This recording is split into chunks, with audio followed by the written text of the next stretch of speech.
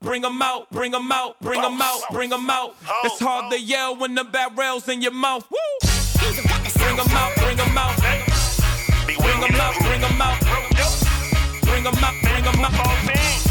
Bring 'em out, bring 'em out. Football fiend, the championship run deep in our vein. The entertainment rolling real cause it's all in the game. To us, you know around the city doing it better than this. Just say look at this, you can look around who better than this. Nobody. Who your team, the Blazers, the Knicks, the Wizards, the Clippers, the Patriots, the Cowboys, Clippers, Tigers, the Chickens. USC, Gamecock, Shamrock, know what it is, man. Triple F, the new podcast, just join the game plan. Bring 'em out, bring 'em out.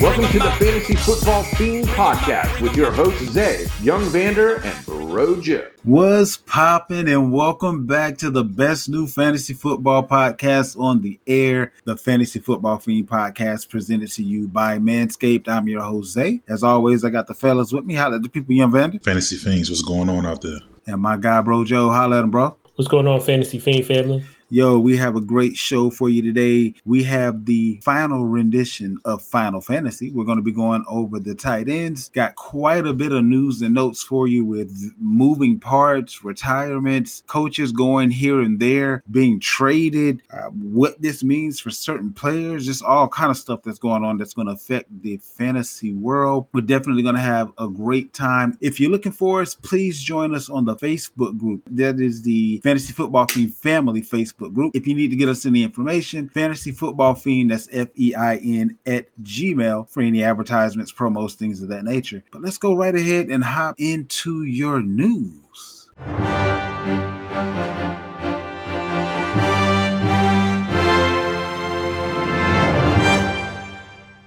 And now your fantasy news. All right, so I guess the elephant in the room is the fact that Tom Brady retired today. So that kind of came out of nowhere. I can definitely say that was nothing that I saw coming, to say the least. It was one of those things where I almost feel like he kind of knew what he wanted to do, but it was a timing kind of a thing. I'm always, a pessimist, so I thought it had something to do with the fact that he ain't want that $376 million on the books when the divorce thing, that gavel, because then he would actually be the breadwinner and things would probably go a little bit different for him in court. So one final season with Tampa Bay to retire now, I just didn't see it coming. Last year, February 1st, it was the same news. Give him 30 days. Now let's see if it's legit. I think this is the end. He did on his own terms. But at the same time, Tom still had that itch. And I know it plays with that itch, man. They tend to sleep on it a couple days. And it's just like that friend, that family member you got that comes home from prison or comes out of rehab. Like, let's give them 30 days and see if they clean. Let's give them 30 days and see if this thing stands. You know what I'm saying? Let's see if he really gave it up. So don't wear your jewelry around just yet. Not yet, not quite. You know what I'm saying? Supposed to be rehabilitated. Right. He got the certificate and everything. But let's give him 30 days and got his first coin in 30 days. Yeah, let's see how that. Let's see if he have a drink in 30 days, right? He just got an AA. Let's see if he had that drink. But no, I really think he's going this time though. But I think he is too. Like, I don't know what changed, but yeah, I can see that. What you got on Tom Brady, Joe? I'm just happy, like you said, like as soon as you kind of put it out there to me earlier today, I'm like, man, this do make some sense. Well, I would wait before I signed a deal for that much money. And I think honestly, it made me even wonder, like, was it really leaked that he was, like, I feel like even that could be a whole different story if we wanted to go down the rabbit hole. Because $375 million, man, I don't know. I know alimony a bitch for some people, so I don't know, man. That would have flipped the script. He would have been the breadwinner for sure. Once that contract is signed, hey, who knows? I don't know. That just came out of nowhere. But I do feel like he's done this time for real, because like you can't retire 3 times. Like not now you're looking like a clown. You do that. I think the same pride that kept him in the game would keep him from returning after retiring 2 years in a row. But hey, like Vander said, let's give him 30 days. Let's see what happens. He might get that itch again. And there are a couple of teams out there that were interested. So we'll have to see how that goes. A few coaches have landed. So dominoes are starting to land for the offseason already. Now, we'll start with the one that was, to some, a great hire. To me, it was a little bit befuddling. And I'm going to preference it by this. A few weeks ago, the Denver Broncos traded one of the best defensive players in the NFL to Miami for the 29th pick in the first round. The Broncos are now the proud owners of Sean Payton, and it only took essentially Chubb, because you gave up Chubb plus that the specific pick that you got for Chubb plus a second round pick. And okay, you got a third round pick coming back to you, but in 2024. But nah, I'm sorry. That's way too much compensation for a coach that, with a Hall of Fame quarterback, has one Super Bowl to his name and the same record as Mike McCarthy, who we're looking at in Dallas, like, okay, this is your last year. You get the chance to call plays, and I don't know how you're already bad at clock management, but now you're going to do that and call plays. That's a whole nother story we'll get into in a second, but I just don't see how giving up a first and a second for any coach makes sense. They legit traded Chubb for Sean Payton plus. I just want to figure out, like, somebody explain to me, when did this guy become John Madden? That part. Like, it's ridiculous. Like, I'm not giving up no early pick, my future, for no coach that only has one championship. I mean, he had good years because he had a franchise quarterback. But as soon as that franchise quarterback went away, he ran with it. You know what I mean? So it's not like he's this guy that comes into situations and build and, you know, and put a team together and all that. Like, he cool, but nah, there's so many other coaches I think deserve an opportunity. And actually, there's some better coaches just out there, period, than Sean Payton. He cool. Like, I agree with that. And then the crazy thing about it, they did win the championship, but that was all on it was kind of running off a high after the Katrina thing, and let Arian Foster tell it. The NFL is scripted. So with that being said, that championship was a scripted championship. Hey, I've been screaming that all season, and I even been showing y'all what the storylines are and how it correlates to Vegas, and it's been working out splendidly. I was 3 or 4 week before last, 3 or 4. This past week, 4 or 4. Put it in the Facebook group so I can't change what my picks are. It's really becoming pretty clear that certain things are, I wouldn't say it's 100% scripted, but certain outcomes are likely prior to the season starting, if you just kind of really think about it. Yeah, we're on the same page there. What about this DeMeco Ryans situation? So now he's the new head coach of the Texans, 6-year contract. So unlike the 2 previous head coaches who only had 1-year prove-it deals, if you will, he did get a 6-year deal. Do we think that DeMeco is going to be the guy to turn this spot around, or is it just one of those franchises that can't get out of their own way? What do we see the Texans being able to do, and is it a relatively quick turnaround with what they have at their disposal, or is he in for quite a bit of an overhaul? I'm all for coaches of color getting opportunity, but this is also one of those opportunities that kind of pushes them back and makes it harder for them to get opportunities in the future, right? A lot of these guys that get fired and get new jobs, they get better jobs. Like, this is not a good job to take. You're already going into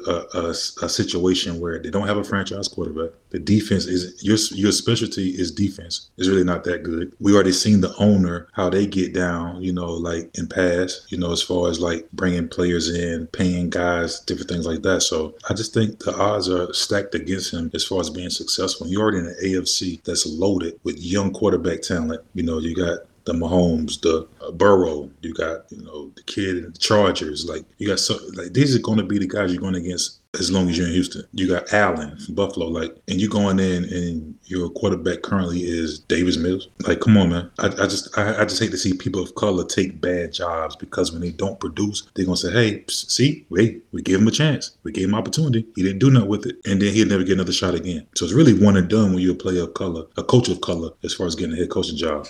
I understand he used to play for the team. That's all good. It's a good storyline, but I don't like it for him as far as being a future head coach, because he's not gonna last 6 years. Put you like that. I can see them giving him 2 years to show improve. 3rd year is gonna be okay. What have you been able to put together? And then that 4th year, it'll be okay. We're either gonna extend you or we're gonna cut you. I could kind of see it going. Right, but who is he going to beat? You know, who's he going to beat? Yeah, like, this is the AFC. Are these guys going? I don't think he has to, like, he don't have to, like, be the upper echelon. I'm talking about, like, having a winning record. Like we talking about, like, the lower grade teams are better now. The Jags are going to get even better. Like, the teams that you thought were lower level are now better and trending up. So you coming out the They're not in the hardest division either. I want to just agree with most of what Vander said. I definitely wouldn't want to see this be his first stop, but to Vander's point, because I just agree with that wholeheartedly, man. Because if this doesn't work out, I feel like it's going to really be on him, like that, to that same stigma that Vander was alluding to. But what I will say is that I see some positives in this. To your point, like this is an AFC South. I get that the Jaguars had a good year. Indianapolis on their come up. This division still to be had. Last year they had like a really good draft, getting foundational pieces. They hit with Stingley and Petrie on safety, and some of the smaller pieces that they added, man, they have a decent. I'm not saying that they're already ready to. You think they hit on Stingley? Stingley played really good, bro. He was. I think honestly, the obvious pick to me would be Sauce Gardner. So they didn't hit. But he played very, very, very well. Like, I think the obvious choice for many of us would have been Sauce. But Stingley played darn well good his damn self in that opportunity. But what I'm really getting at is they had a really good draft. It's not like, he's coming there and they rock bottom. And then you look at it this year, they got the second pick, the 12th pick, 33rd. Like, they got some room and they have salary cap. I think it's okay. But does that mean it's going to contribute to winning games? So, let me then change my tone of excitement. I think this is like an 8-8 club, but who knows? You know what I mean? Like, I think 8-8 would actually have him keeping his job. You mean like 8 and 9, maybe? Because it's 17 games. Well, right. But, right, 8-9. I mean, 8 and 9 is not going to get you in the playoffs. So what I don't think it will, but I think it'll. So what are we playing for? It's enough for him for that team. They're just trying to be relevant again. They've been nothing at all for quite a while. So just being relevant again would be a good start. And then you build on that. I mean, you can't. I mean, most teams don't go from where they are right now to being a playoff team overnight. I hope that's not what they're expecting. That's why they keep getting rid of coaches. I mean, but they had years where they won division, things like that, right? Yeah. But just a couple years ago. Maybe about 3 years ago. About 3 years ago. Maybe about 3 years ago, they won division. I mean, they won 3 games. That was a regime ago. I'll put it that way. Yeah, exactly. But again, the way the league is trending, and these teams that's usually not in the hunt are now good. I just don't see it. I mean, take the Denver job, bro. I mean, the pieces are pretty much there in order to beat in the hunt. Like, the defense is already superb. You bring your good OC in, make it feel. I disagree, actually. You think so? You think this Texan job is better than the Denver job? I do, and I'm gonna tell you why. For what he wants to do, you're gonna need picks as well as players, as well as enough time to prove yourself. I don't think that he would be good enough at fixing the offense. I mean, the defense was top 5 this year, right? And they suck. So I don't think he's gonna make them that much better. They need an offensive guru. They need somebody that can put points on the board. Now, what I think that he has in Houston is a lot more leeway, and he also has high draft picks for the next couple of years due to what's in the cupboard when he's getting there, and he also has much lower expectations. I really think that he would have probably had a much shorter leash in Denver than what he has in Houston, to keep it a buck with you, because Houston is now under that microscope of, okay, now the third time, you fool me once, you fool me twice. Now this third time, if you don't get this guy an opportunity to actually show and prove, we're going to kind of have a track record here. The first 2 guys, come on. We knew McCullough wasn't going to stick around. We knew Lovie Smith was a stopgap. I don't know anybody that was fooling themselves into thinking that they were going to be, coaches that stuck around for any length of time. They took a job knowing that they probably wouldn't have a job the next year, and that's exactly what happened. I don't even think it's close that the Denver job is a way better job. I disagree. I don't think it's close. Like, I don't think they're close to beating the teams in that division as Houston is right now to beating the team in theirs. That's what I'm saying. Where the help coming from? I don't know, you ain't got no picks. You ain't got no money. So where the help coming from? I don't think the Broncos is a team that really needs high draft picks in order to be successful. Like, this team is only a good leader away from being really good. Like, good leader? Yeah. Like, who's in their division. Yeah. How is that offense going to take on Kansas City? I do, but if you look at the games that the Broncos play, right, a number of those games were lost by very, very, very few points. It's not like, wow, this division is so crazy that, man, we can't even keep up with these guys. It's not the case. Like, the defense is good enough to keep them boys in ball games. A lot of these games, again, like I said, were lost by 3 points here, 3 points there. I agree. Late game. But I don't think DeMeco was going to be the one to increase your offense, is what I'm saying. No, he doesn't have to. That's why I say a good leader, because a good leader, a good head coach will know to bring in the right coordinators, the right play callers. I got you.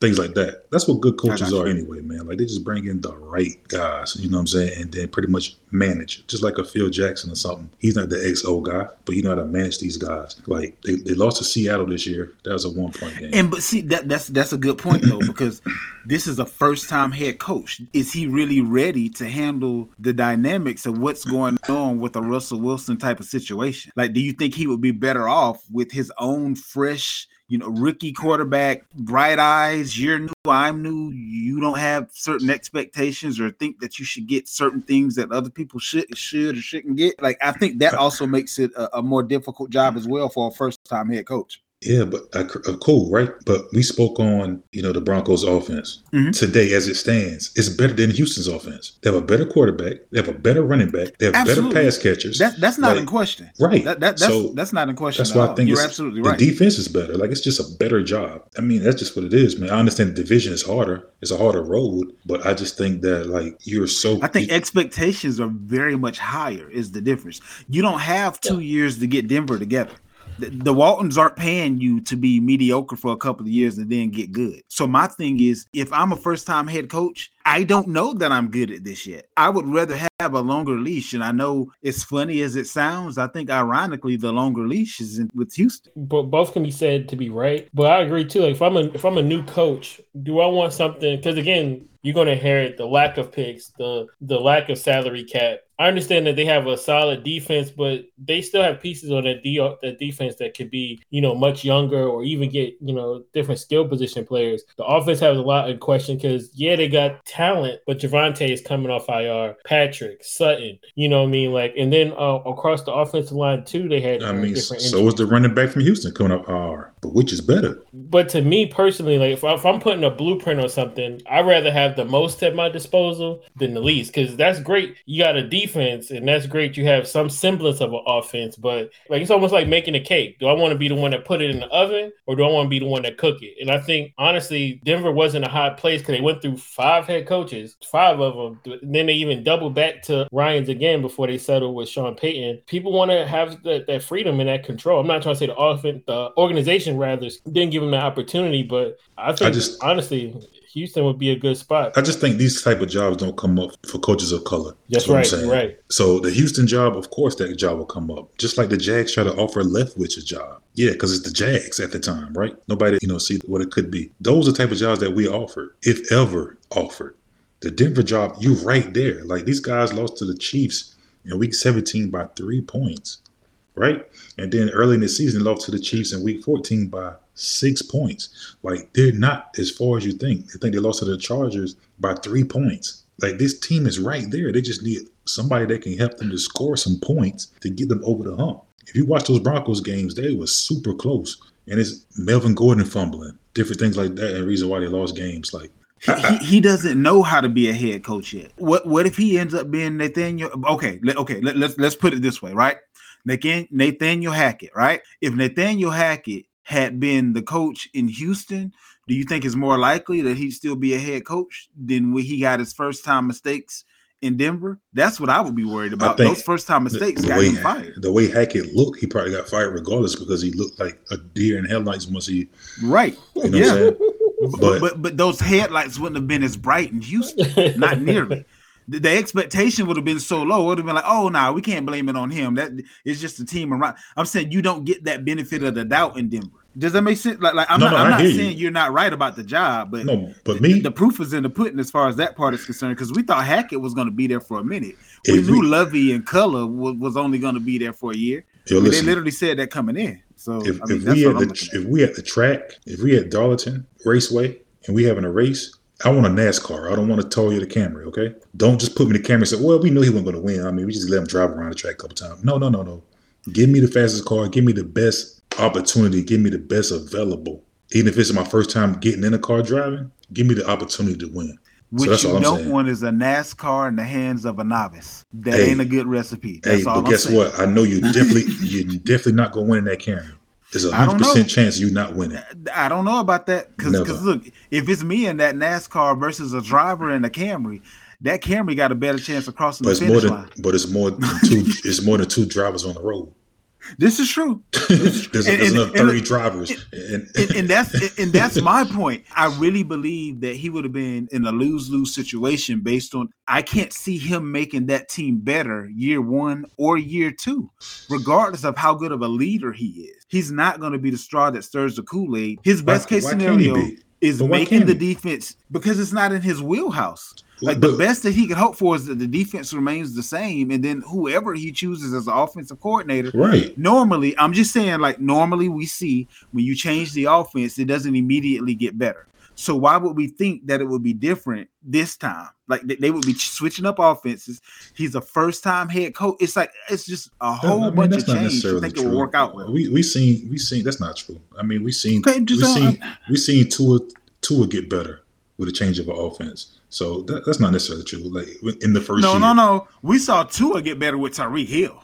To be clear. No. But it's the offense, though. It don't matter. It's still the receiver, though. It's still the offense, though. It's still a new signal caller. That's it. It's still somebody different, able to play to your strengths. That's why offensive coordinators get jobs. We seen the Chargers go up once they got the coordinator from the Saints. Did we not? Did they not do better that year, first year? Like, you can do better.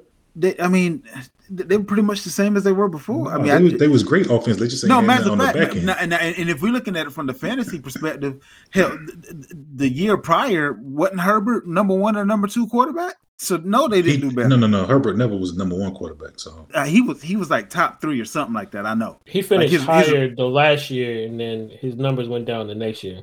Yeah, that's what I'm saying. I forgot. So his numbers went down when they switched up the offense. That's what I'm saying. No, he was with that guy. That guy been there for a couple years. No, what he referring to is when they went from before Lamb to like Lamb first year and the one before. He was a rookie. It went down their first year in the new offense. That's just normally what happens. Even with veterans, like with quarterbacks that didn't have a down year the previous year, if you switch up their offense, it's something new to learn. Like it's so many caveats that you have to learn. That's all I'm saying. So it's just a whole bunch of moving pieces and a whole bunch of high expectations. And that doesn't normally bode well, is how I look at it. But I do see where you're coming from. Speaking of Denver, we talked about it a couple of days ago in the chat. Vic Fangio didn't actually sign with Miami. In all offseason, he's been kind of rumored to be tied to Sean Payton. So do we think he's going to go ahead now that Payton isn't going back to the booth? And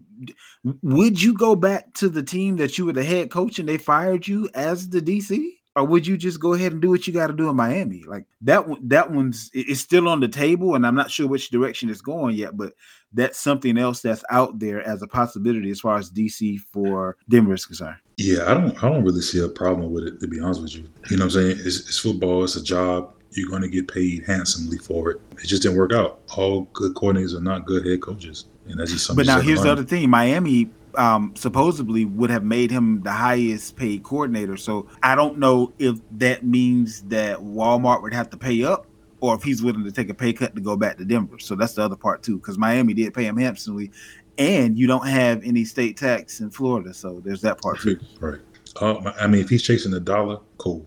But if you want to, right. If you want some, what guys, does he want? Yeah, if you got some guys that's already in the fold, we've seen this. We've seen this before, right? My guy Wade Phillips, he's the head coach for Denver, right? And came back later and was a defensive coordinator, right? That's true. And that was a Super Bowl Wade run, never right? struck me as a guy with a pride problem, if that makes sense. No. But the players love Wade. Like he's kind of a player coach, so laid back. Yeah, absolutely.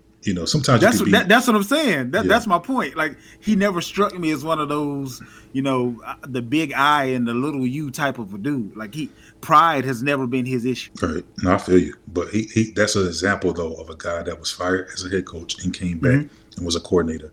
And I believe they won a Super Bowl that year, right? Was that the year they beat the Panthers? Year? Was he? You might be right. I think you are right, actually. Yeah. 2015, 16, that area. Yeah.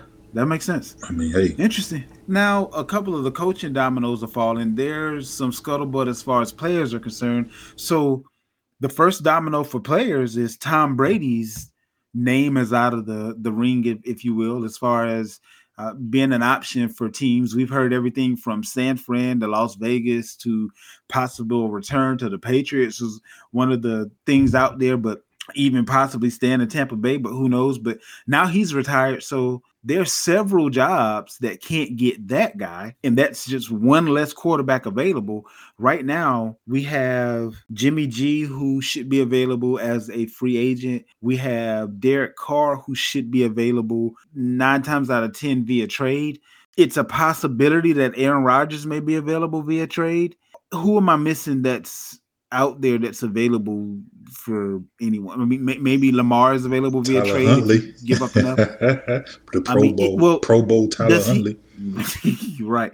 Well, no, isn't he still under his rookie contract with Baltimore right now? I believe he's a free agent this year. Yeah, he's a free agent. Is he? Yeah. Okay. Interesting. So you got New Orleans. Are they going to still go with the Dalton Winston show? I think Winston may be a free agent as well. Like, where do we see some of these dominoes fall in? Who's most likely to stay? What's your either or scenarios? What do you kind of have going here? We're going to sit back and see. I think it's going to be a wait and see type of game when it comes to free agency with these quarterbacks. I think some guys are already kind of locked into some places. As far as Tampa Bay, let's see who the OC is, right? I think that's going to really tell the tale of the tape. True. I know people may be thinking about a Jameis reunion. I don't quite see that. It depends, again, who the coordinator is, right? I think if the big boy upstairs is down on the field, that may happen. But, a lot of times guys bring their guys with them. So we want to see where a lot of these guys end up at to see who goes where, I think. I'm not sure if they even believe in a Trask. Tampa Bay could be very blowing that thing up. We're hearing things like Mike Evans is on the move. We're hearing Godwin's on the move. Right. And I would be surprised if Leonard Fournette is on the move, right? Mm-hmm. Right. So with that being said, I don't see a veteran. A couple of those defensive guys too. Yeah, I don't see a veteran. And I don't, even though Florida has the, state tax thing and the good weather, I don't see a lot of veterans want to go to a rebuild, right? Because a lot of these guys have no trade clauses. So definitely guys like Carr, Rodgers, I definitely don't see those type of guys going to Tampa. But a lot of these other teams like the Raiders, I could see maybe the connection with a Jimmy Garoppolo, being familiar with McDaniels, things like that. We already seen with Rodgers. They already said they're not trading him to NFC team at all, right? That already eliminates half the league. So who's left? The Jets are left. I think a dark horse would be someone like Tennessee, who was showing some interest in him last year, and him having a home in Tennessee, right? Yeah. So you got to kind of wait and see. I think it's going to be who's available, who's standing at the end to see, who goes where. I think. Two, looking at salary cap, who's going to want to go to a place like Tampa, New Orleans, in particular, who has that issue with cap? They, looking at Tampa has over 30 unrestricted free agents. The Saints have a plethora, and I think they're going to be like a 50 some odd million against the cap. It's a crazy number, just the same as last year. In that case, like, what quarterback is going to come there with nothing? Like, to Vander's point, but like you said, the Jets obviously is going to be high commodity. The Raiders are going to be a high commodity. Like you said, it's an honest wait and see. With some of these moves that have to be done, obviously, Derek Carr has to be done by the 15th. I think Aaron Rodgers' money becomes good in March. So some of these we're going to get answers sooner than not. Because they now, I want to say with Aaron Rodgers, it was something dealing with the money situation to whereas the later they trade him, the less dead cap they have. Like I want to say with Carr, it was like the earlier the better. But with Aaron Rodgers, I want to say it was something with a June 1st type of a number that they end up with a lot less of a cap issue. But maybe they don't care about cap because with them getting rid of them, that's going to open up enough cap that won't matter if they get the right price for them. Because if I'm getting them, if I'm willing to pay whatever your price is, I don't care about your cap. I want my guys so we can get this offense together. But here's the thing. If they refuse to move him until June 1st, then it only makes sense that he goes to the Jets because it would be the offense that he already knows. So he wouldn't actually have to come in and learn anything. So that would kind of lessen that curve, if you will. And will he retire too? So I was going to just say I have it here with his contract. So that $58.3 million becomes guaranteed March the 17th for Aaron Rodgers. And I think the Packers are going to be. No, it's not the guarantee. It's the dead cap if they move him. That's two different numbers. Well, I definitely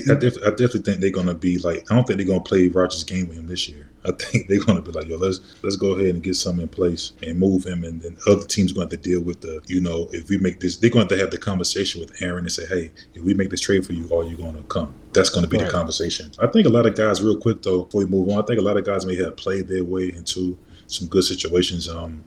Jacoby Brissett may be a name that you will see. I think Tampa Bay can very well get one of these kind of low tier guys. I don't see them getting a high guy. And my dark horse would be someone like a Gardner Minshew. I always liked Gardner Minshew when he was in Jacksonville. He did come in and play for a little bit for the Eagles this year, and he didn't look bad. So I think he'll be a guy that can, maybe they'll draft a quarterback and you just bring in a veteran to compete for the job and, situations like that. So guys like him, Brissett, they probably get to these New Orleans, Tampa Bay kind of gigs, drafted, with a rookie and just battle for the job. And then probably, let that rookie sit for a year or so. Yeah, I can see a Wentz or somebody like that being on that same type of a list. It seems like the Commanders have already chosen to go a different direction than he. So I could see them possibly cutting him or keeping Heineke as the backup versus having Heineke and Wentz. Hold on, real quick though, right? Wasn't Frank Wright there when Wentz was drafted? Wasn't he the OC with Philly? Yeah. Wentz can very well be in Carolina. This is true. We already see the quarterback. He's already kind of putting the band back together. We just seen that Deuce Staley, who was the running back coach in Philly, is now on the way to Charlotte. He's trying to put the band together. So welcome back home. Yeah, Deuce Staley. You know what I'm saying? He was like the assistant head coach and I think running back coach in Detroit this past season. So he's on the move back to get under Frank's umbrella. So they may try to put the band back together. So if Wentz is moved, because he's not a free agent, but if he is moved, that would probably be a team that would probably look for a services. Hell, honestly, I'll send you Darnold. Send me Wentz. That's straight up. Like, I mean, like you send me your supposed problem, I'll send you mine. Like, why not? Well, Darnold's actually a free agent. Oh, is he? Okay, yeah. I thought he was still under contract with Carolina. No, so he's just hoping to have a contract. Yeah, he's out there. I mean, even a guy like a Mason Rudolph who's a free agent. Geno is still a mystery. I think Seattle like him, but he Seattle's going young. I think Seattle going to make him an offer, but I think he maybe can command more money. Is he a free agent? Yes, he is. Mm-hmm. Okay, so he probably can command more money on the market. You know what I mean? I think they're going to make him an offer. It ain't but so many teams. But there's teams that's Tampa Bay, maybe. Right. That's the biggest one. Yeah, there's some quarterback needy teams. I think he could do something in New Orleans. To be honest with you, I would rather see that than the Andy Dalton experiment again. Who knows? Hell, he may go back if the Jets can't get their wishes and get an Aaron Rodgers. Hell, maybe another New York reunion. Who knows, man? At this point, you just never know what is. It's kind of like fantasy football now in free agency. It goes wild. It gets real wild. Ain't nothing wrong with that, though. That makes the off-season hella exciting. I think that pretty much wraps up the news. Let's go ahead and get into Final Fantasy, the tight end edition.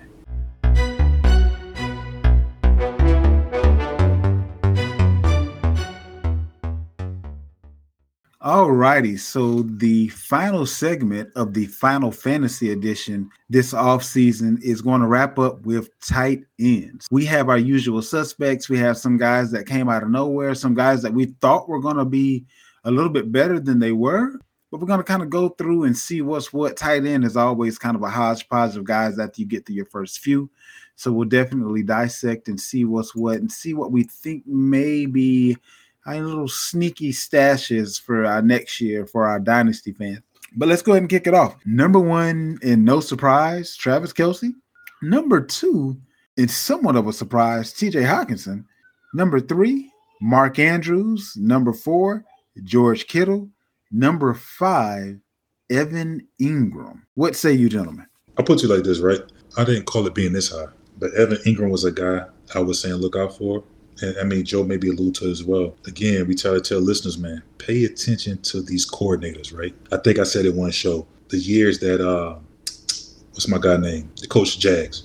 Peterson? Yeah, when he was in Philly, I don't think they had a tight end finish no less than like 6 or something like that, right? All the years he was there. So, come on. I mean, just follow the trail. You know what I'm saying? Even though Ingram had his issues with injuries and things like that, follow the trail, man. So that was a good call out that I made. I didn't know it was going to be this high, but it's good to see him there. I think TJ Hockenson was strictly the trade that pushed him above. Absolutely. They got him in his atmosphere, right? We know he's a good play, but no one see him finishing this high. And I think without that trade, he wouldn't have. Kelce, no surprise.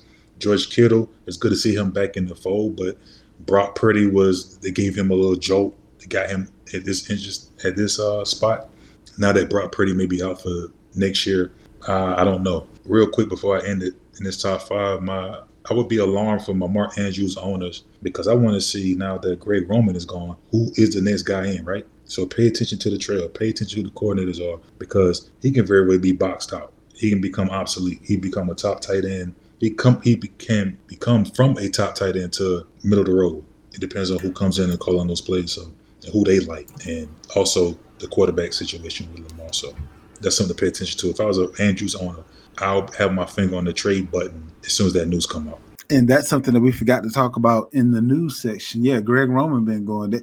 This can be one or two things. It can be the beginning of the end for Baltimore, or it could be a godsend, because maybe with changing the offense, you may be able to entice additional free agents who won't be, afraid of hurting their numbers in a run first, run heavy, run out of time type of a situation. And maybe that was also something that was going to put a smile on Lamar Jackson's face. I'm pretty sure they wouldn't do anything in this moment if they do truly indeed want to keep him. I don't think they would do anything that he would be opposed to them doing, if that makes sense. So I think changing the offense was kind of, par for the course. It's kind of time for it, in my humble opinion. Joe, what did you know was coming? What smacked you like a ton of bricks?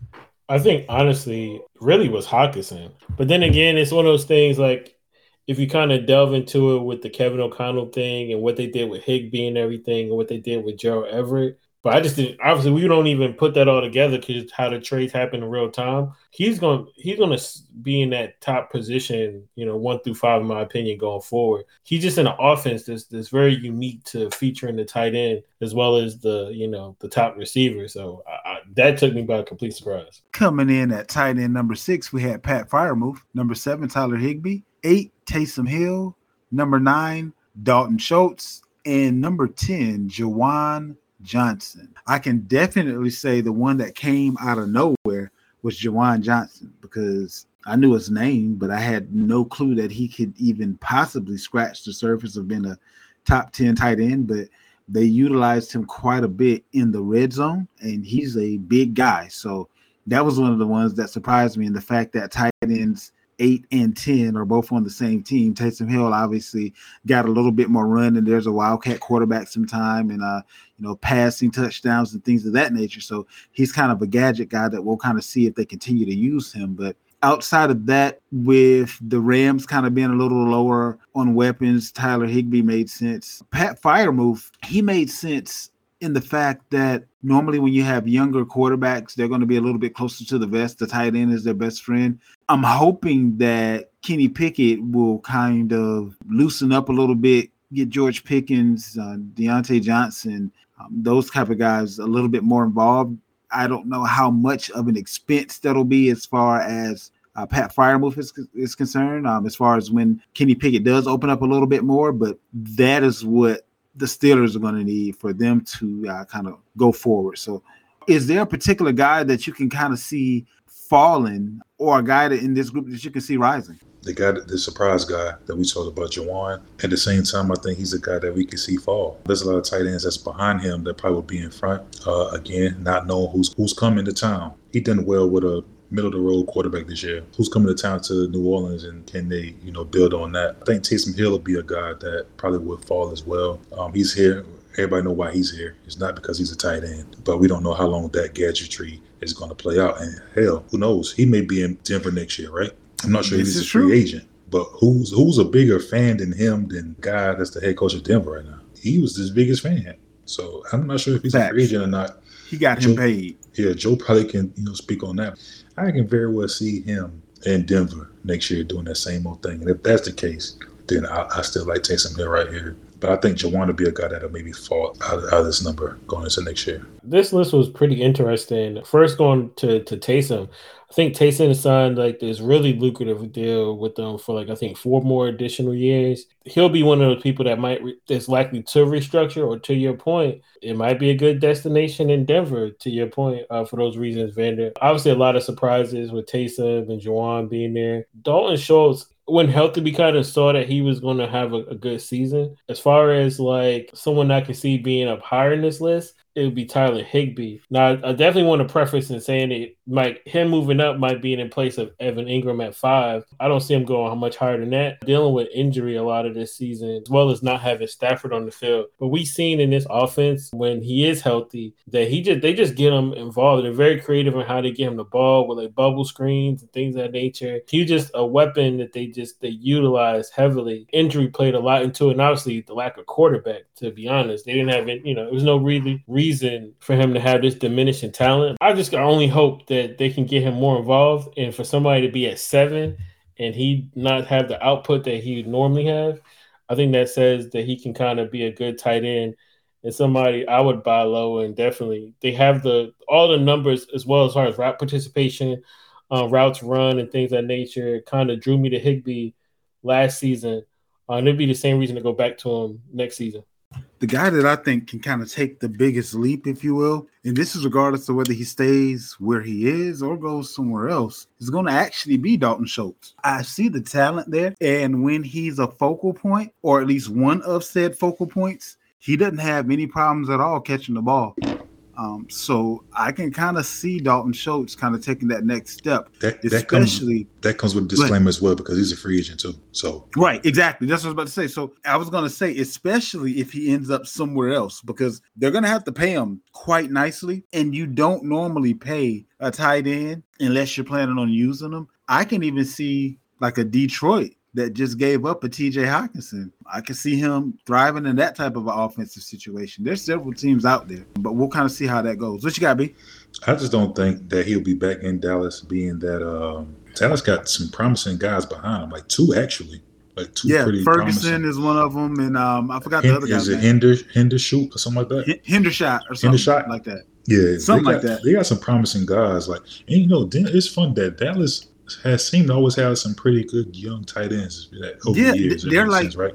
You know how we were talking about Pittsburgh with wide receivers? Yeah. Dallas has always had tight ends. Yeah, they always had some decent guys, whether they was able to get on the field or not. Because, Witten wouldn't let nobody get ahead of him. But anyway, moving on to that. But it depends on Schultz land. I don't think he'll be in Dallas next year, though. I can see one of those other guys like being the guy. This next 5, they were, for some, disappointing. For others, apropos. For me, they're guys that I kind of thought could have ended up quite a bit higher. But Cole Kmet at number 11, Dallas Goedert at number 12, Gerald Everett, Tyler Conklin, and David Njoku. Gerald Everett was one of my guys I had last year. I mean, just from what we read, it's going to sound redundant, but with just the relationship we noticed with Herbert targeted the tight end, I think it was over a little more than 25%. I forgot the exact number I gave out on the show. And we just seen what they did with Jared Cook. He had great upside. He missed a few games with Seattle the year before. And you just kind of just knew with the, like I said, how involved he'll be in the offense, how often Herbert would target his tight end, that he'll figure to be somewhere on this list. Goddard sounds about right, but we also got to keep in mind, I think he missed 4 games with injury this year. So this could definitely have been a way higher scenario than what we got. And I agree. think all of these guys were injured at some point, if I'm not mistaken. From 11 all the way up through 15, I think all of them were injured at some point. Cole Kmet, like to your point, I would have liked to see him higher too. I think when he gets the ball, we can see that he's definitely different. Njoku, I honestly slept on Njoku. He pretty solid. Tyler Conklin was just battling with the guy that came from Bengals, Uzomah, this year. So in addition to missing a few games, he also was in competition and didn't start over Uzomah. Excuse me. I like this list. Somebody that could be a riser out of this list. I like Njoku. I think, and this is contradicting because I love Harrison Bryant so much, but Njoku, he's catching, I'm seeing a presence in him that we didn't see in years past in the veteranship, I guess you could say. It wasn't those lack of drive, lacks of concentration. Like, the dude was out there getting it done, man. He was definitely moving the ball. I actually think I kind of agree with you with the Njoku. I think, playing 3/4 of the season pretty much without Deshaun Watson, I think in one full off season together, that tandem would do a lot better. Looking at this list, though, I like Jared Everett, right? Kellen Moore's in town. Facts. You know what I mean? So I really, even though he's done well here at 13, I could see him maybe, scooting up a few more notches. Now that this new quarterback is in town, because there's going to be a lot more targets heading his way and a lot less targets heading to, maybe, other guys on the team, the way Kellen Moore calls plays. So makes sense. My only thing with that was I just want to know if he's going to re-sign with them or not. He took out that 1-year deal for $7 million. Oh, he's a free agent as well. Yeah, he got to re-up with him. That'll definitely be one of the next shows. We'll go over the top free agents and kind of figure out, best fits and things of that nature. But that's definitely going to play a huge factor here coming up right after the Super Bowl. We got Dawson Knox at number 16, Noah Fant, Zach Ertz, Robert Tonyan, rounding out at number 20, Hayden Hurst. This group, honestly, it's a group of disappointment. I really thought that Robert Tonyan had an opportunity, being one of the only quote-unquote vets, if you will, with Aaron Rodgers to step up a little bit. He didn't do much. Dawson Knox, I thought, would take a next step, but he took a step back. Noah Fant, I didn't really have expectations for Fant, so I'll say maybe he's one that didn't disappoint because I really didn't have expectations. Zach Ertz does what he does, which is normally gets hurt at some point in time. Hayden Hurst, he started to come on at certain points of the season, but in that offense, I think he can be a little bit more consistent, if you will. So for me, this group of five, to a certain extent, was some of the more disappointing, other than there are a couple of guys that we'll get to that ended up behind them that I was way more disappointed in. We'll get to that in a second. But what do you guys have in this five? Dawson Knox, Noah Fant, Zach Ertz, Robert Tonyan, and Hayden Hurst. Many surprises here. I think you thought Dawson Knox may be a little higher due to how he ended up last season. I had higher hopes for Robert Tonyan, being that Devontae Adams was gone, and we know how Rodgers can be as far as the trust issues. So I really thought Robert Tonyan would probably be a little bit better. Noah Fant, the trade that was made to Seattle with the emergence of Geno, that was a pretty good move. But once you get down this deep, I mean, everybody's pretty much even at this point when it comes to tight end. So, tight end is one of those real top-heavy. It's probably the most top-heavy position in fantasy, right? Definitely. It's like top tier. You got like four, and maybe five, and then everything else is the same. Pick a week. Right. It may not even be. It's like top tier is like maybe one or two, and then you got those like three guys that's right there, and then everybody else is even. So this is part of the even crowd right here. Like, it's not going to be a big difference between who's 16 and who's 22. To look at Robert Tonyan coming back, he had a hard time recovering from his injury he sustained last year, and you could just tell. I think it went through all the way even into preseason until week one. It was in question. You kind of just saw it on the field. Like, he wasn't Robert Tonyan of old. I can definitely say that. So I'm not really surprised that he's this low. Zach Ertz, I honestly thought the offense would look a lot better with Kingsbury, but also to your point, like, he just can't really stay healthy. We didn't get a full chance of that. And then Dawson Knox, I felt too, like, to what you guys were saying earlier, I thought he was going to kind of build upon the last season, kind of take, similar production or a little bit more touchdowns. Kind of surprised he's down here. There's nothing to look forward to, like you said, once we get to this part to look upwards, but there are a few people left on this list to kind of see upside in. Going to go 10 deep from 21 to 30. We have Hunter Henry, Cade Otton, Jordan Atkins, Austin Hooper, Mike Gesicki, Will Disley, Greg DeLucia, Chig Okonkwo, Foster Moreau, Darren Waller. When we talk about disappointments, Darren Waller, even I would say to a certain extent, Mike Gesicki, I didn't foresee them being this far down on the list, and they definitely weren't drafted as such. They would definitely be my most disappointing, while at the same time, I think Darren Waller has also the most likely to improve moniker as well. And Joe, correct me if I'm wrong, but Mike Gesicki is about to be a free agent as well, isn't he? Yep. So depending on the offensive situation that he goes to, he can be an overnight success. He may be one of those guys that you can get, on the low right now. And even if someone is really disappointed in Waller, I mean, these might be guys that you can get on the low. The other guy, Hunter Henry, coming in at 21, going back to a Bill O'Brien offense, this might be a guy that has some added value just being back in that type of a tight end heavy system. And I really believe that Mac Jones is going to kind of have, between he and hopefully we get Myers back, he'll kind of have them as kind of a safety play. What you got here? Yeah, I'm going to go ahead and speak on the Hunter Henry thing. Like, for all you listeners, man, this is the guy you want to go get, because they just alluded to Bill O'Brien coming back into the fold. And not only him, I mean, the guy Smith, what's his first name again? Got a brain freeze. Jonnu Smith? Jonnu Smith.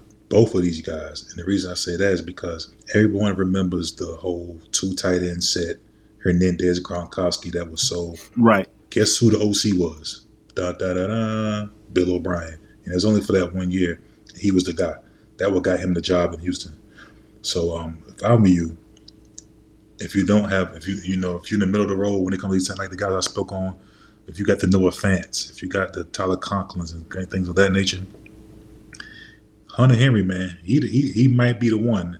And if you dig it even deeper, I think Jonnu as well, because and the slot guy and Bill O'Brien's offense uses those in that 2 tight end sets, those 2 guys and that slot guy getting all the love. So I love Hunter Henry moving forward. He'll be a guy I will have on my radar. I actually tried to make a few moves for him. They wasn't budging. Darren Waller, he's on pretty much in trade discussions. Who knows where this guy may land? You know what I mean? So pay attention to see where he lands and see if the coordinators, everything's matching. I guess you want to call him a disappointment because of, where he ended, but, he was injured most of the season. The guys I like right here is the 2 surprises, the rookies. They did well. Greg DeLuch and I'll call him Okanawuku or whatever from Tennessee. They show some promise, both of those guys. And I think I'll look for them to build on that because usually it's hard for rookies. Tight end is like the hardest position to come in and transition from college to pros. So to see these 2 rookies right here with limited action, because a lot of these guys turned on later. They had starters in front of them. Hooper in Tennessee, and everybody thought it was going to be the guy in Denver. Alberto? Ayo, right? So yeah. I like these guys moving forward. And I have the pronunciation down pat. It's Chig Okonkwo, if I'm not mistaken. Yeah, that dude, he showed some promise, man. Again, like I said, tight end is usually the hardest position to transfer over from college to pro level. And I like what I've seen from him on film, on limited targets and limited playing time as well. So for him to be sitting at 28 with that limited playing time, the future look bright for that kid. I like him. But I do want to see who their signal caller is going to be next year. I don't think it's going to be Tannehill either. So that's also another thing to pay close attention to. Yep, I agree. That's and actually that's another quarterback that may be on the move and another team that may need a quarterback. So we got that going too. Yeah, with this list, honestly, you guys kind of summed it up and broke it down pretty well. And I think, like you said, all the rookies kind of show promise, and I think that was a great upside. Like you said, with Gesicki, I feel my heart go to Gesicki because it wasn't just the year before he's, touted himself wanting to be paid as, wide receiver, more so the tight end. And then boom, Mike Daniels get there, not involved in the offense. We're going to get you Smut, we're going to get you Hunter Long, and then we're going to get you a couple passes every so often just to have you on the field. And then sometimes you can show the kind of player that you are week in and week out. I think a change of scenery is definitely going to benefit him without going too much into the future. Looking at the list also with Darren Waller, and I forget whether it was on the show or in our dynasty, but Darren Waller, I think, is on the end of the road, honestly. I think, and we all can attest to this, when we start seeing these players emerge and get this high utilization of value, like a volume, a lot of passes, they become susceptible to all kinds of injuries, and I think the injury bug just struck this man one too many times. He didn't even look like himself once he finally returned from injury. I'd just be honest I wouldn't be as invested in years past in Darren Waller. If he is a position of value, like we always allude to, if you can get him much later next year, then great. But of this list, I think Foster Moreau is definitely, we're going to obviously have a different segment to talk about it. I think he's someone who can definitely jump into the 17s to 15 to 17 range, maybe top 10. He's going to get a bag because when you look at it from another perspective, the Cowboys are not letting Schultz go. They're going to tag him ASAP. So they'll use him and Gesicki in this tight end market to go wherever they want to choose. I think he's going to end up in a team that's going to utilize his skill sets. And again, going into another segment can kind of break him down a lot more. He's somebody who's free. And just for the sake of him being the number 2 tight end, not as far as his ability, but just number 2 as far as we're going to look at Gesicki and then him, he's going to go get a bag somewhere. And again, we'll touch on a little bit more as to why he can go that far up. Get him while he's free. He's free. He's going to get, $9 to $10 million in free agency and be asked to, be a starting caliber tight end. And we'll touch on those skill sets a little bit later. To wrap up Final Fantasy Tight End Edition, we have tight end 31, Kyle Pitts. 32, Daniel Bellinger. 33, Logan Thomas. Isaiah Likely, Jelani Woods, Noah Gray, Brock Wright, Kobe Parkinson, Kalen Granson, and rounding it out with Harrison Bryant. Obviously, just looking at the elephant in the room, Kyle Pitts should never be this low ever again in life. That's just number one. Someone Vander spoke to about a lot on the show, Isaiah Likely was somebody who actually was quite impressive as well too. I honestly like this list, and as far as a dynasty perspective, I like Noah Gray a lot. I like Harrison Bryant a lot. But just to go into Noah Gray, because Kansas City, they got a plethora of other tight ends, but he's been getting those intermediate passes, those deeper passes a little bit more frequently this year. They just utilize him a little bit better. I think it's one of those things you can get ahead of the curve with somebody like Noah Gray, in the sense where if anything was to happen to Kelsey, just keep in mind, like, this guy is how to utilize his skill set now. It'll just go through the roof. So he'll definitely be somebody like to have as far as in case of, injury or in dynasty. I might hold on to him altogether. And then the other one being Isaiah Likely. Whatever the offense going from now, he's going to be a big part of that. I think he might end up, playing a lot in the inside as a slot receiver, as well as playing in the traditional role as a tight end, maybe be a halfback. He reminds me a lot like Chig, like how you can just utilize him in the slot, as a halfback, as a tight end. Like, you can just use him in various ways and employ him on all types of levels on the field as well. What else I like about this list? It's hard to say with the Colts because they can't pick if they like Moelle Cox, if they gonna like this kid Jelani Woods, Kylan Grayson, but Jelani Woods definitely stuck out to me. Somebody we went over in the draft show. He's literally Moelle Cox's clone. They got the same height, 6'7". He's 250, and they have the same skill set. So if they move away from Moelle Cox, is Cox a free agent? That's a good question. I don't think they re-upped his contract. I know that he and who was it? Jack Doyle was kind of battling that out there for a couple of years, but I don't think he got a new contract. So he may be walking out the door without a new contract, leaving Jelani Woods and Kylan Granson. He got one more year. He has one more? Okay, cool. But it's a potential out for 2023. So they can move away from him this year. We got to watch that one. Atlanta is another team that is in flux as far as quarterback is concerned. They said that they weren't sure that Ritter was going to be the guy. Hopefully, whoever gets there knows how to throw the ball to Kyle Pitts, and hopefully he doesn't get hurt again. But he's a guy that's at number 31 that could easily be in the top 3 next year, just depending on how that situation works itself out. Some people may have kind of forgotten what and who he is. If you can go take a stab at that guy and get him for pennies on the dollar, now may be the only time. I don't even know that they have to fix the quarterback issue. They just have to get somebody in there that has competence. Maybe, for example, a Ryan Tannehill reuniting with his coach.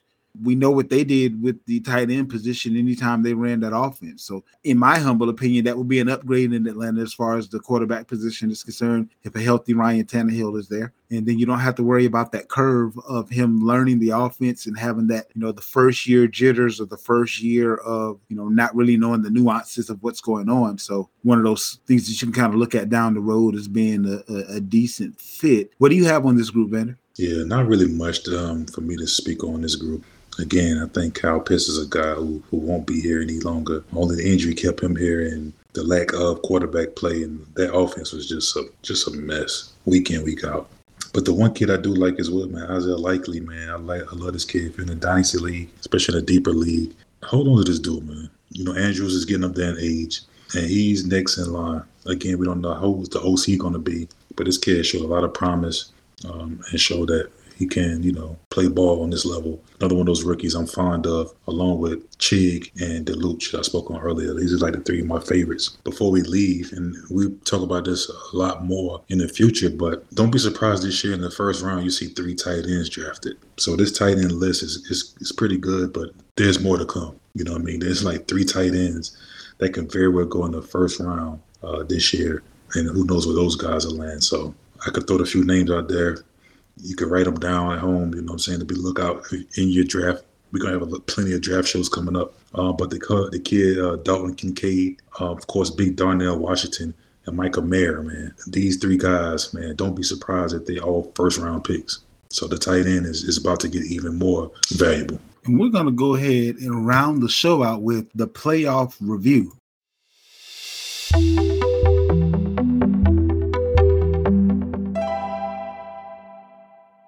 We had the Bengals go up against the Chiefs. The Chiefs end up winning 23-20. I told you guys, if you listened to last week's show, that my betting hat told me that anytime the public is heavy, especially this time of year in the playoff game, Vegas can't take that type of beating. They can't. And that's the only reason that it made sense to me to pick the Chiefs, because you had an injured quarterback. You had a team that seems to have had their number. Lo and behold, we got a 23-20, which also the over-under, as I told you, was at like 76%. It ended up going under. I think the over-under was at like 46. They ended up scoring 43 points. Again, as I've seen the trend going now over several weeks, if you get anywhere close to 80% of the public on anybody, it don't matter what your football knowledge is telling you, go with the house. The last, 1, 2, 3 times they played, it's always been decided by 3 points. 3 points again. And, I mean, that's just what it is. I mean, what a gutsy performance by Pat Mahomes. I mean, you don't see guys play with a high ankle sprain. He didn't even get shot up before the game, anything. So he gutted it out. That dude ain't got no high ankle sprain, man. I'm sorry. But go ahead. Hey, I mean, maybe it's part of the script. You know what I'm saying? It is. But, remember what I told you last week? You got to and I didn't know Tom Brady was going to retire this week. But what did I say last week? They're starting to replace the old GOAT with the new GOAT. Lo and behold, now Tom Brady retires this week. It even goes more so to that role or that storyline, if you will. So, I mean, hey, I'm just saying. Right. Again, gutted it out, man. Looked really well. Playing at whatever percentage he is, 70, 75%, whatever he is. But this is a really good game. I know these guys are going to see each other many times in the future. So it's not really much I can say on this game. I mean, this might be Peyton and Brady again. Yeah, it's a coin toss. Again, a 3-point winner. But watching this game did let me see, I think, on some things to look forward to in the future, moving on to next year. Some of the guys that's in this, it's good to see Pacheco. You know, this guy runs really hard. That was a bright side. McKinnon, I believe McKinnon's a free agent, I'm not mistaken. So it's just okay. I was going to ask you about, so McKinnon really didn't get much of an opportunity in this game. Yeah. Was that happenstance, or are we thinking that they're moving on? I think it's really about matchup based, to be honest with you. Gotcha. Okay. Now that they're about to play one of the better run teams, you may see a little bit more McKinnon, because I think the linebackers are not that good as far as the Eagles. So you may see him out there running a little more routes and stuff like that. So I think it's all about trying to get around the edges instead of going through the teeth of the defense. Right. But Pacheco can actually catch the ball, though. It's not too bad. You know, McKinnon just, excels at it. But just watching this game again, just let you know things to look forward to moving in the future. So it's a good game, though. Yeah, I thought this game was fairly decent. I honestly was rooting for the Bengals, man. I really thought the Bengals would put together something, to kind of upseed Kansas City. But when I saw Mahomes skipping and jipping in practice all week, I was like, oh, okay, it's about to be a good week. He looked pretty healthy to me. And he sure went out there, put up a show with 326 yards, got everybody the ball. Even I think one guy caught it. I never seen the guy. He might have been on the practice squad. He caught a pass. Like it was crazy. It was really good to see that offense. And then to Vander's point, seeing Pacheco catch the rock, that's a part of the wheelbarrow. It's something that he can do, but he hasn't been asked to do so. Watching him is definitely impressive. He runs hard, but he's also tremendously fast. And I think when the game slows down for him and he can utilize his speed, the sky's the limit as far as his potential. But I want to see the Bengals get back at it again, and hopefully they get rid of Eli Apple for real, and move forward. Several quotes were made about this next matchup last week on both sides. One of my favorite quotes about this matchup was, Purdy will be running for his life. Quote, one Brojo. We tried to tell you that this defense ain't what he done seen. Make it make sense, though. That's all I'm saying. Just make it make sense. Sure, I will. Yeah, I will. 31-7 makes it make sense. No, but let me finish. Don't do that. So, yeah, that's exactly what I'm doing. So you tried to pull the same thing against this defensive line that you did against other teams, which is letting your tight end go up against one of the strongest men on the defensive line. We told you that they were deep. We told you that they were coming. And literally the quote that Brojo said was, this man will be running for his life. Not only did he run for his life, but the backup quarterback ran for his life too. He didn't run for his life, though. Yeah, he did. No, he didn't. Yeah. No, he didn't. The guy got hurt like on the second series of the game. How was he running for his life? Make sense. Did he get knocked out the game? Yeah, but how is that running for your life? He got his arm hit. That's not running for your life. Why did he get hit? What you mean? Who Why did hit he him? get hit? But that's not Why running. did he get hit? But that's not running for your. I mean, make it He make didn't have sense time though. to. It was only the second that's time not- that they got to him that he but- was out of the game. He But was that's done. not. But that's not running for your life. And then the backup quarterback too. So let's just That's say the not true. quarterback All they unit sacks- was put on their ass. No. Was that not true? No. That didn't happen? No? No, it's not. No? No. Oh, okay. Because I You mean, saw we're a playing, different game than I saw then. no, I mean, Go I'm ahead. looking, I'm watching the game. Like everybody's like, "Oh, this is going to happen." We didn't even see this guy on full display. The dude threw. Yeah, you couldn't Oh. because he got put on his ass early. He didn't get put on his ass. He got his arm hit. Oh. How did he get put on his ass? The boy hit his arm. That's not a put on your ass thing. He got sacked. Well, that's not even a sack. It's a tip. It's a tip ball hit his arm, and he was out the game. Before then, like it didn't come to fruition. We didn't see a full game to say, okay, well, they had him doing this or had him doing that. So it's not You know fair what we to saw say. a full game of? We saw a full All right, game man. when 49ers not having an offense against the Eagles. I don't give a damn who you why, put out there. Why would you if you got a fourth string quarterback that wasn't with the team for the whole season? Why would you see that? But when we said the Minshew game earlier Right. last week, Right. it That wasn't didn't nothing then. What you It mean? didn't matter. It didn't matter. What you mean? With the Dallas game in December that you kept bringing up, and I said Minshew was the quarterback. No, but quarterback didn't matter. see, but that's the thing. No, hold on. Minshew has been a starter in this league. Number one, he has And way. Josh Johnson hasn't, No, hell no. Josh Johnson on like his 7th or 8th team, bro. but he What are you was a talking- starter before. Nowhere. Wasn't he a starter When? in Tampa Bay? Or was that a Due different to some injury, must be. He wasn't no starter for no season. Well, shit, Brock Purdy a starter due to injury. What are we talking about? But what I'm saying is this though. You talking about Minshew and Josh Johnson. It's not the same. Yeah, Minshew has been a starter for more than 1 year on the franchise. Josh Johnson is like on his 7th or 8th NFL team, right? A real journeyman, and then he got hurt. So at that point, they're playing with. He didn't hurt himself, and neither did Brock Purdy. No. He didn't hurt himself, but it wasn't all their sacks. They had only 3 sacks in this game, and those sacks came in the first half. So it wasn't like this thing like, oh, it was just, oh boy, they didn't have the pressure no more. They can't All right. throw the ball. Okay. Well, I seen a different game. Again, like Okay, I said, yeah, if I Purdy did was able to play a full complement game, then I'll be like, okay, it looked like this or it looked like that. Once Purdy, Well, that don't happen when you get put on your ass early. I mean, what you want from him? but listen, what I'm saying though, man, you spoke on like they was doing so much. When Purdy left the game, the score was only 7-0, and then at that point, they shouldn't even have the 7 because it wasn't a flag, it wasn't a review on the 4th down pass that they threw to Devonta. It was an incomplete pass. At that point, Well, the let's game not get into the refs because it's a whole bunch of stuff. but this has not. But this has nothing to do with bad calls. It's just there was no review. It was an incomplete pass. We're not saying a hold or a pass interference like that. It was an incomplete pass that they said was a catch. Mhm. So that's I 4th agree. down. So the score could have been where it was 0-0. When Purdy left, it was 7-0, and they scored on that. So it wasn't like, oh man, Purdy, it was 21-0. It wasn't like that. So you're saying that a lopsided score can happen when a backup quarterback is in, but you didn't give that same energy to Minshew is all I'm saying. No, we did. It has nothing to do with No. Minshew. Y'all bringing Minshew in. Dog, listen, the argument I made last week had nothing to do with Minshew. I said Dak Prescott threw for 350 on his defense. He ain't had nothing to do with Minshew. I'm talking about what the defense gave up, bro. What are you talking about? Y'all just making And up the stuff. Eagles put up 31 points against the number 1 defense of the 49ers when their starting quarterback wasn't in to keep the other team off the field. Is that not what happened? The same way that the Eagles had 40 put up on them when they had that backup quarterback in because they couldn't sustain drives. When the 49ers had that backup quarterback in, they couldn't sustain drives. No, it wasn't no backup quarterback. Dak Prescott What do you is mean?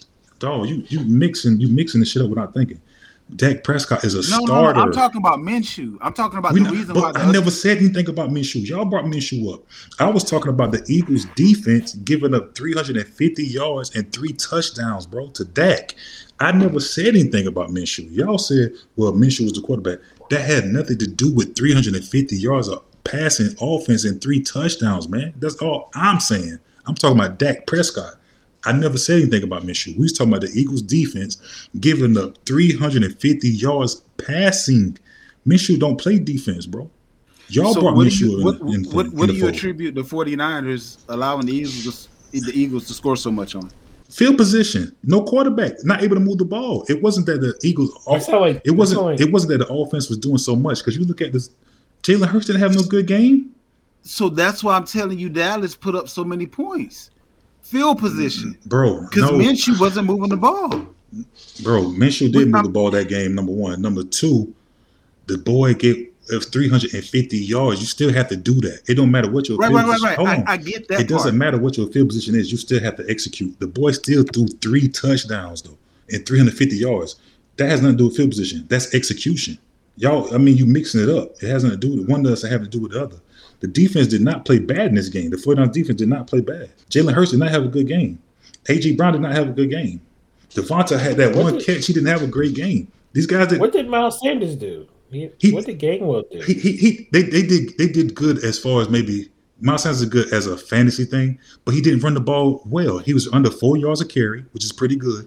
But due to field position and penalties, it pushed them to the damn goal line. It wasn't that the offense was just moving the ball up and down the field. I don't know what game y'all was watching. This Philadelphia offense was not moving up and down the field, bro. If you get penalties, pass interferences, personal fouls that's moving you all over the damn field, then of course you can punch it in, but they wasn't doing that well. The boy only had 42 yards rushing on 11 carries. That's not crazy. Gainwell had 48 yards rushing on 14 carries. That's not good. A.J. Brown, 4 catches for 28 yards. That's horrible. Devonta Smith had 2 catches, bro, for 36 yards, and 1 catch was incomplete. The offense did not do anything. They didn't. This is a really good game by the 49ers defense, bro. But due to them not being able to sustain drives, due to Josh Johnson being that quarterback, it hurts. The whole stadium. I don't think that's fair because you talk about, even though he's a journeyman, he started 39 games in this league across his entire career. Over how many years, bro? He's been in the league for. Let me go take a look. I mean, to me, so he started 39 games. So divide. Divide. He never was the guy. We're gonna give credit to Purdy playing 8 games. No. I'm telling you somebody played 39 games. But Purdy, since Purdy was starting, this is something Josh never did. Since Purdy was starting, he was leading the league in all quarterback statistical categories. You're well aware of that, right? Since he was a starter, since he was a starter, he was number 1 in passing yards, quarterback rating, touchdowns, all that. What are you talking about? That's a fact. Since he became the starter, he was number 1 in passing yards, touchdowns, and quarterback rating, bro. What are you talking about? I feel like the game was definitely look that robbed. I feel like I'm gonna have to. Please. That ain't making sense. So you're telling me that? Let me just understand the stats because you can make numbers say just about anything. No, I'm not. I'm just asking because I know you said that he was somewhere around like just over 200 yards a game. So I'm trying to verify how he had the most yards. You're saying that he put up more yards than Patrick Mahomes, more yards than what Geno was doing, more yards than. Yeah. Okay. That's what I'm saying. And I'm just trying to figure out what games since the week that he became the starter. I just feel like okay, I got you. So we aren't looking at the actual. Go ahead. So it was week 13, 14, something like that. From that point to the end of the season. That's what I'm saying. He was number 1 in all those stats, bro. That's a fact. Okay. I don't ever want to see games into injury, but I don't expect the game still be in any way remotely close, even if Purdy played even longer. Why not? Again, if I told you that A.J. Brown, if I told you that Jalen Hurts didn't throw no touchdowns, probably had 130, 40 yards passing. A.J. Brown had less than 30 yards receiving, and I told you Devonta Smith had less than 30 yards receiving or whatever, you'd be like, damn, no one had 100 yards rushing. Everybody's under 4 yards rushing. Yeah, that's a recipe to win the game, bro. That's a recipe to win the game. But you still got to move the ball. You got to score points on the other end. When Josh Johnson came in the game, the whole stadium knew what was going on. And then when he left, and then when Purdy definitely came back in, the whole stadium knew he could not throw the ball. You see the boy having Tommy John surgery. He didn't throw the ball after that. It didn't matter if it was 3rd and long, they just run the ball. All he could do is hand the ball off. Like, come on. I ain't got nothing to do with that. You should have put McCaffrey in as the wildcat, whatever you was going to do. You'd have been better off with McCaffrey as a wildcat than somebody that can't throw and obviously isn't going to throw, still getting the ball. That's cool, but come on, man. Nobody want to put McCaffrey at quarterback. You know what I'm saying? Like, I'd rather put him back there as a weapon. Because at the same time, but that the Eagles didn't prepare for. There's somebody that's having Tommy John surgery because he can't. Like you say, he didn't throw the ball any time after that. Yeah, so, you become too one-dimensional. You know what I'm saying? Like, you think you didn't with somebody that couldn't throw the ball? You just said you couldn't throw the ball no more. Right, so. But when it's a Wildcat, like you definitely know they're not like it's different. But you didn't prepare for it though. Like that took the whole league by storm for a whole year. But the 49ers to not prepare for it and for that guy to be the running back, they didn't prepare for him not to be to get hurt in the first. They didn't prepare for Purdy to go down either. Absolutely. So what I'm saying is, kudos to the Eagles winning the game, but the score didn't dictate this game. If you look at it, like I said, the Eagles offense wasn't doing nothing at all. It wasn't crazy at all. The defense played shout out to D'Amico. This is a very good game plan. They did well. Well, again, look at the stats. This is the Eagles now. This is a team who's been doing well all season long. 31-7 is all I can tell you. That's cool, but if you look at the stats, Hurts had 100. Hurts had 120 yards passing, bro. He had 39 yards rushing. But you okay. So first of all, you acting like being that far ahead makes it that they gonna keep throwing. Why the hell would he have more passing yards? They were whipping y'all ass. You run the ball when you get your ass. No, but what I'm saying is he wasn't doing. It ain't really about that. It's about even when they. It is about that. There's a reason why they didn't have more catches. There's a reason why he didn't have more passes. They were so far ahead that it didn't make sense. That's not true. He had 20. He had 25 pass attempts, which is. If you look at a lot of games this year, he had good games with those amount of pass attempts. Bro. Yes, the games that they was whipping ass and didn't have to throw the ball no more. But he threw touchdowns in a lot of those games, right? Like that's fine. Hold on. He didn't have to throw touchdowns in this one because he wasn't able to. That's what I'm saying. Against the New York Giants, he didn't have to. Who knows what would happen if they continued to throw the ball? But they didn't have to. 31-7. All right, that's what happened. I don't know what to tell you. All right. I mean, that was the final effect there too. That was the final score, but at the same time, if you watch the game, the 49 defense played extremely well, is what I'm saying. That's cool. They definitely played well, but I think the Eagles played relatively well too that first quarter. Even if we used to do first quarter versus fourth quarter, Eagles defense did phenomenal, and that's not even including the sacks to Purdy. In general, they lined up, press coverage, did what they had to do. The defensive line controlled the game and did what they had to do. Christian McCaffrey is the MVP of that team because that dude, that touchdown he got was amazing. He did his thing on that touchdown with McCaffrey. But first quarter versus fourth quarter, I still give it to the Eagles defense definitely came in without even accounting for the hit to Purdy that took him out the game. They did their job and they came prepared to do their job as well too. 49 did a great job too on defense. That's how calling it what it is. They did an excellent job on defense. Dog, if you can go into any game and get Hurts to pass for what he passed for, and not run the ball like he's been running all season, and get the running backs to average less than 4 yards a carry, AJ Brown and Devonta Smith to get a total together less than 60 yards receiving, man, please, that's a recipe to win the game. That's all I'm saying. I was just looking at the game breakdown. Like after the third quarter, going into the fourth, I don't even see when Devontae and them was even on the field anymore. I think that's when because they was whipping ass. They was on the field, man. Come on, bro. No, I'm looking at it. I'm looking at it right here. They was on the field, man. Don't act like they wasn't throwing the ball. They was on the field. But okay, you're right. Again, we seen. No, it ain't about if I say so. We seen Jalen Hurts through. We've seen Jalen Hurts through for less passes and through touchdowns is what I'm saying. So don't act like that doesn't happen. It ain't really about, they weren't throwing the ball.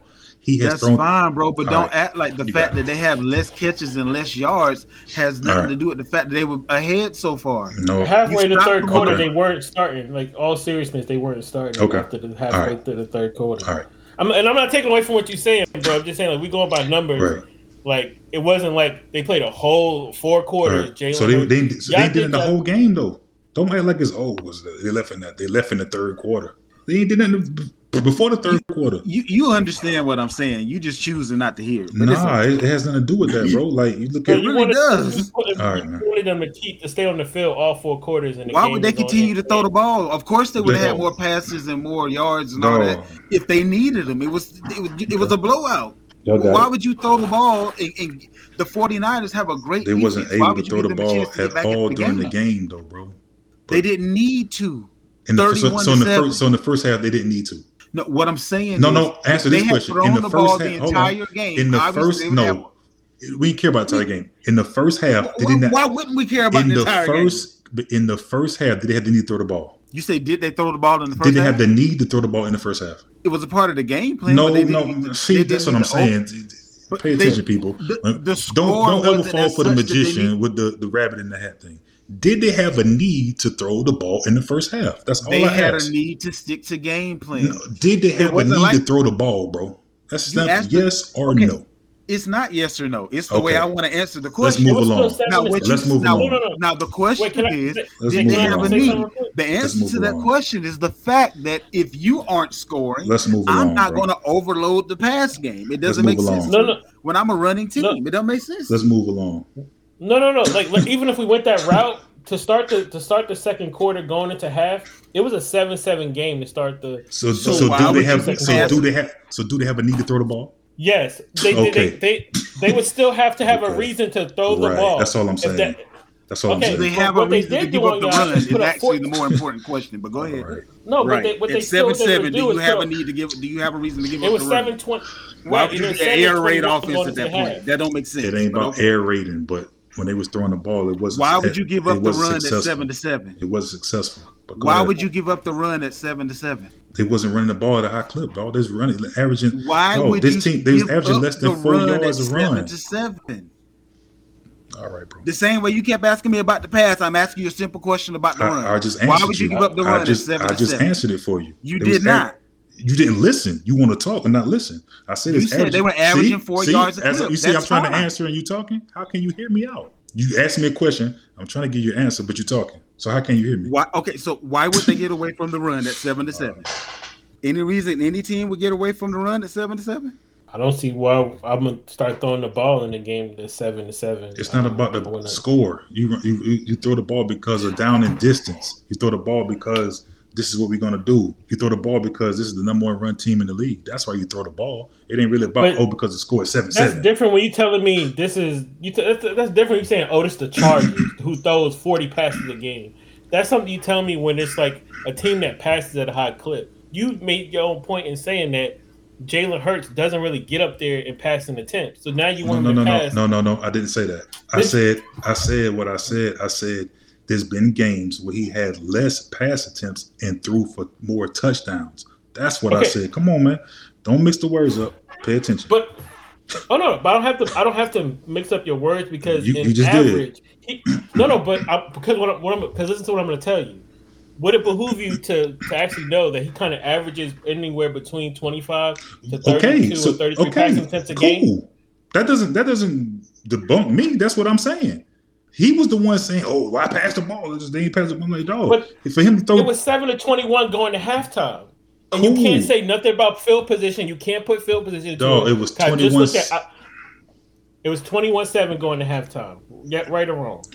Agreed. But and it had nothing. And I'm looking at the. Not to cut you off.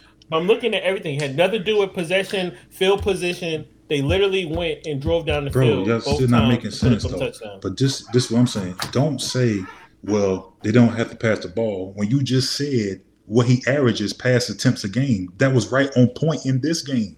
That's all I'm saying. You don't have a quarterback and they're up by 2 scores. Again, why would they pass? Joe, what you just said?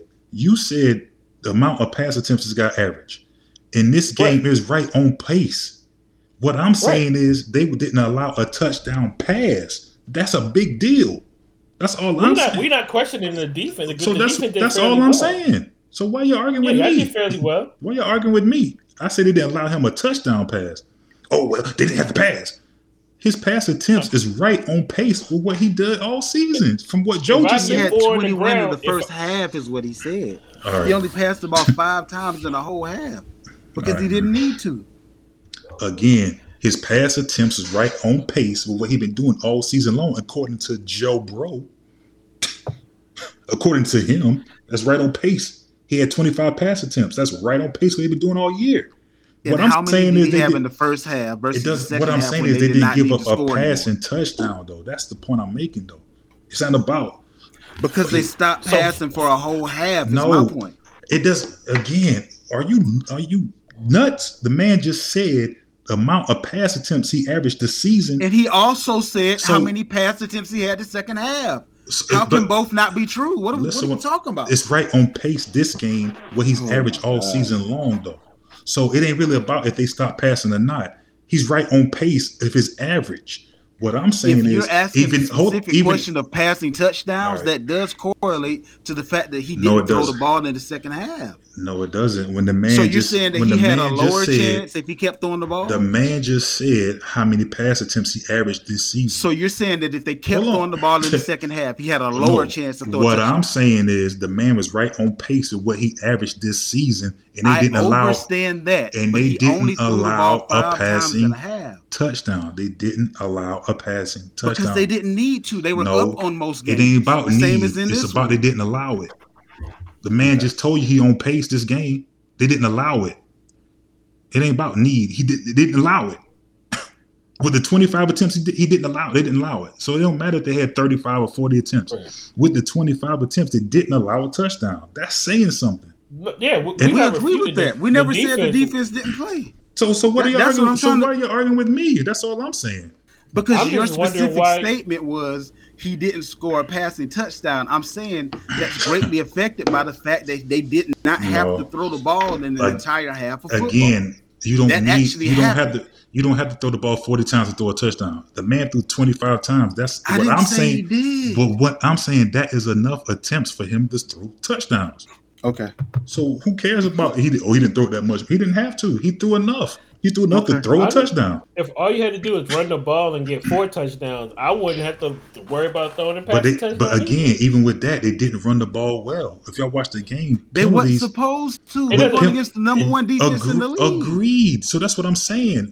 So if the score is tied, you stay. Bro, you hold it in the road. Again, what I'm saying, this offense didn't move up and down the field with the touchdown. They were not supposed to. All right. I'm not. It's the number one defense. I'm done. Who said they were supposed to? What are you talking about? Nobody said they were supposed to motorboat the 49ers. I'm just kind of confused because it's just like, okay, that's great. It's amazing that they didn't give a passing touchdown, but they gave 4 touchdowns on the ground. So it doesn't. So okay, Jalen Hurts didn't have this passing game. I mean, it's a collective sport. Like I think it's all of them. Everybody, work together arbitrarily to kind of win a game. They have 4 touchdowns on the ground. I think that speaks to a lot. As far as like possession and everything, it wasn't like they got the ball on the 40, and they had to go down. No, they went down the field like any other team had to do, which is great kudos that the 49ers had a job to do to go down the field along with them, and they managed to punch the ball in there. That's how, so it's just like we can point out what the 49ers did well, but I think at the same time, the Eagles still had to play defense to not allow it to even be a chance. I don't care if it's a backup quarterback, because to our point earlier, what we were saying about the Minshew is just like, oh, Dak threw 350 yards, da-da-da-da. But then to Zay's point that he made last week, 14 of those points came off of turnover based on Gardner Minshew. So it's a different game, when you're talking about somebody who's a backup, but it didn't work then because we just focusing on Dak. And then all of a sudden this week when we're saying, okay, well, guess what? All right, Purdy out, Josh out. What you gonna do? I feel like you can't how we moving there. What are we talking about at this point? The 49ers played. That's great. Y'all did great this season. Y'all did great postseason. But like I said, the Eagles are a different beast. It don't matter what somebody did, what Dak did a month ago. It's what y'all was going to do. And I honestly still see the game going the same exact way because to Zay's point at the beginning of the debate, who puts a tight end on Reddit? Y'all had it figured out, I guess, for Micah. Like that was the thing about last week was you like Micah Parsons is the best player, and I'm like, okay, but what about 7 players on a defensive line and a linebacker core? A whole, more players. What are you going to do? I didn't see it. Reddit got loose. Hargrave got in there. Fletcher Cox had pressures.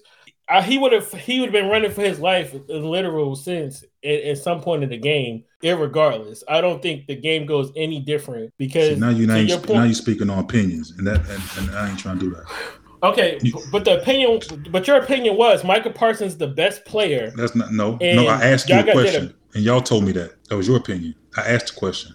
But then what was the rebuttal to that? What was the point that you made after that? I asked the question, who was the better? So he said, who do you think is the best? Who's the best pass rusher? Or no, Right. who's the best player from either team? That's what I'm saying. I think that Listen, was the question. I know what I be saying on here, bro. I know what I be saying. Anyway, But then- kudos to Reddick. Reddick had a good game. It's nothing to do with Reddick. It has nothing to do with putting a tight. We talking about one play. Y'all had like a backup tight end was blocking this nigga the whole game. That's not it. That one play when he got the sack that caused the injury, he missed the block. It is what it is, right? It's not the first time that you will see a tight end blocking a defensive end, bro. This That was not a missed block. This happens. It was. He missed the block. Period. But It was a whole pass Several move. times. he missed the block, bro. That's it. That same guy missed several times But guess what? This is not because new. they kept going to Bro, that this matchup. ain't new in football. Tight You're ends right. block defensive Which is ends why we all told the you last time, week bro. what was going to happen because it's not new. All right. You're absolutely right. If It's not new at all. If the game went this way and Brock Purdy played all 4 quarters, hey, you got it. But you can't just say, well, this is probably happened. Woulda, coulda, shoulda, all that. Who cares? It is what it is. The team did pretty well, again, defensively. You can't do nothing. I don't care if it's a backup quarterback. It's not a backup quarterback. It's not even a 3rd-string quarterback. It's a 4th-string quarterback. You can't be in an NFC championship or any championship game with a 4th-string quarterback and think the outcome is going to be in your favor when the other team is full strength. Come Sucks on, to man. be you. No, it's cool. It's not a upset thing or mad thing. It's like that's just what it is. It makes sense. Like you can't go in any championship game with a 4th-string quarterback and think the outcome's gonna be in your favor, bro. It ain't about sucks to be you. It's just that's the truth. It's the truth. I agree. It is what it is. It is what it is. The same way that Brock Purdy came in and did what he did. How do you say that Josh Johnson can't come in and do this? We didn't Because think Josh Mr. Johnson Relevant was, could do it. but Josh Johnson wasn't on a team, bro. He came off the street and got a job. I get it. Brock Purdy was in the office all season long. It's a difference. I get it. I'm pretty sure at some point he's played in that offense. Like you say, he done been on every damn team. But at any rate, that about wraps it up for this week. We will be back to you with a new series starting next week. Make sure you tune in. For now, we out.